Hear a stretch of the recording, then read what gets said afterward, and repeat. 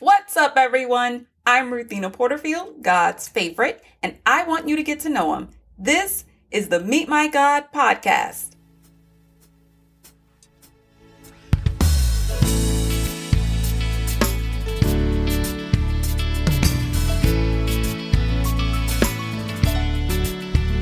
Today we meet God in Acts chapter 5, verses 14 through 21.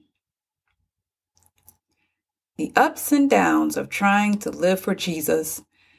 It's a reality that is not often shared when you come to the altar or say the sinner's prayer, but it is real.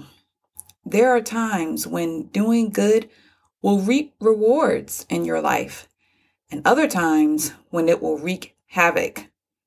But God is always there, ready to pull you out of the wreckage, as He did in today's reading. And it's why I can say, even through the ups and downs, I still want this life.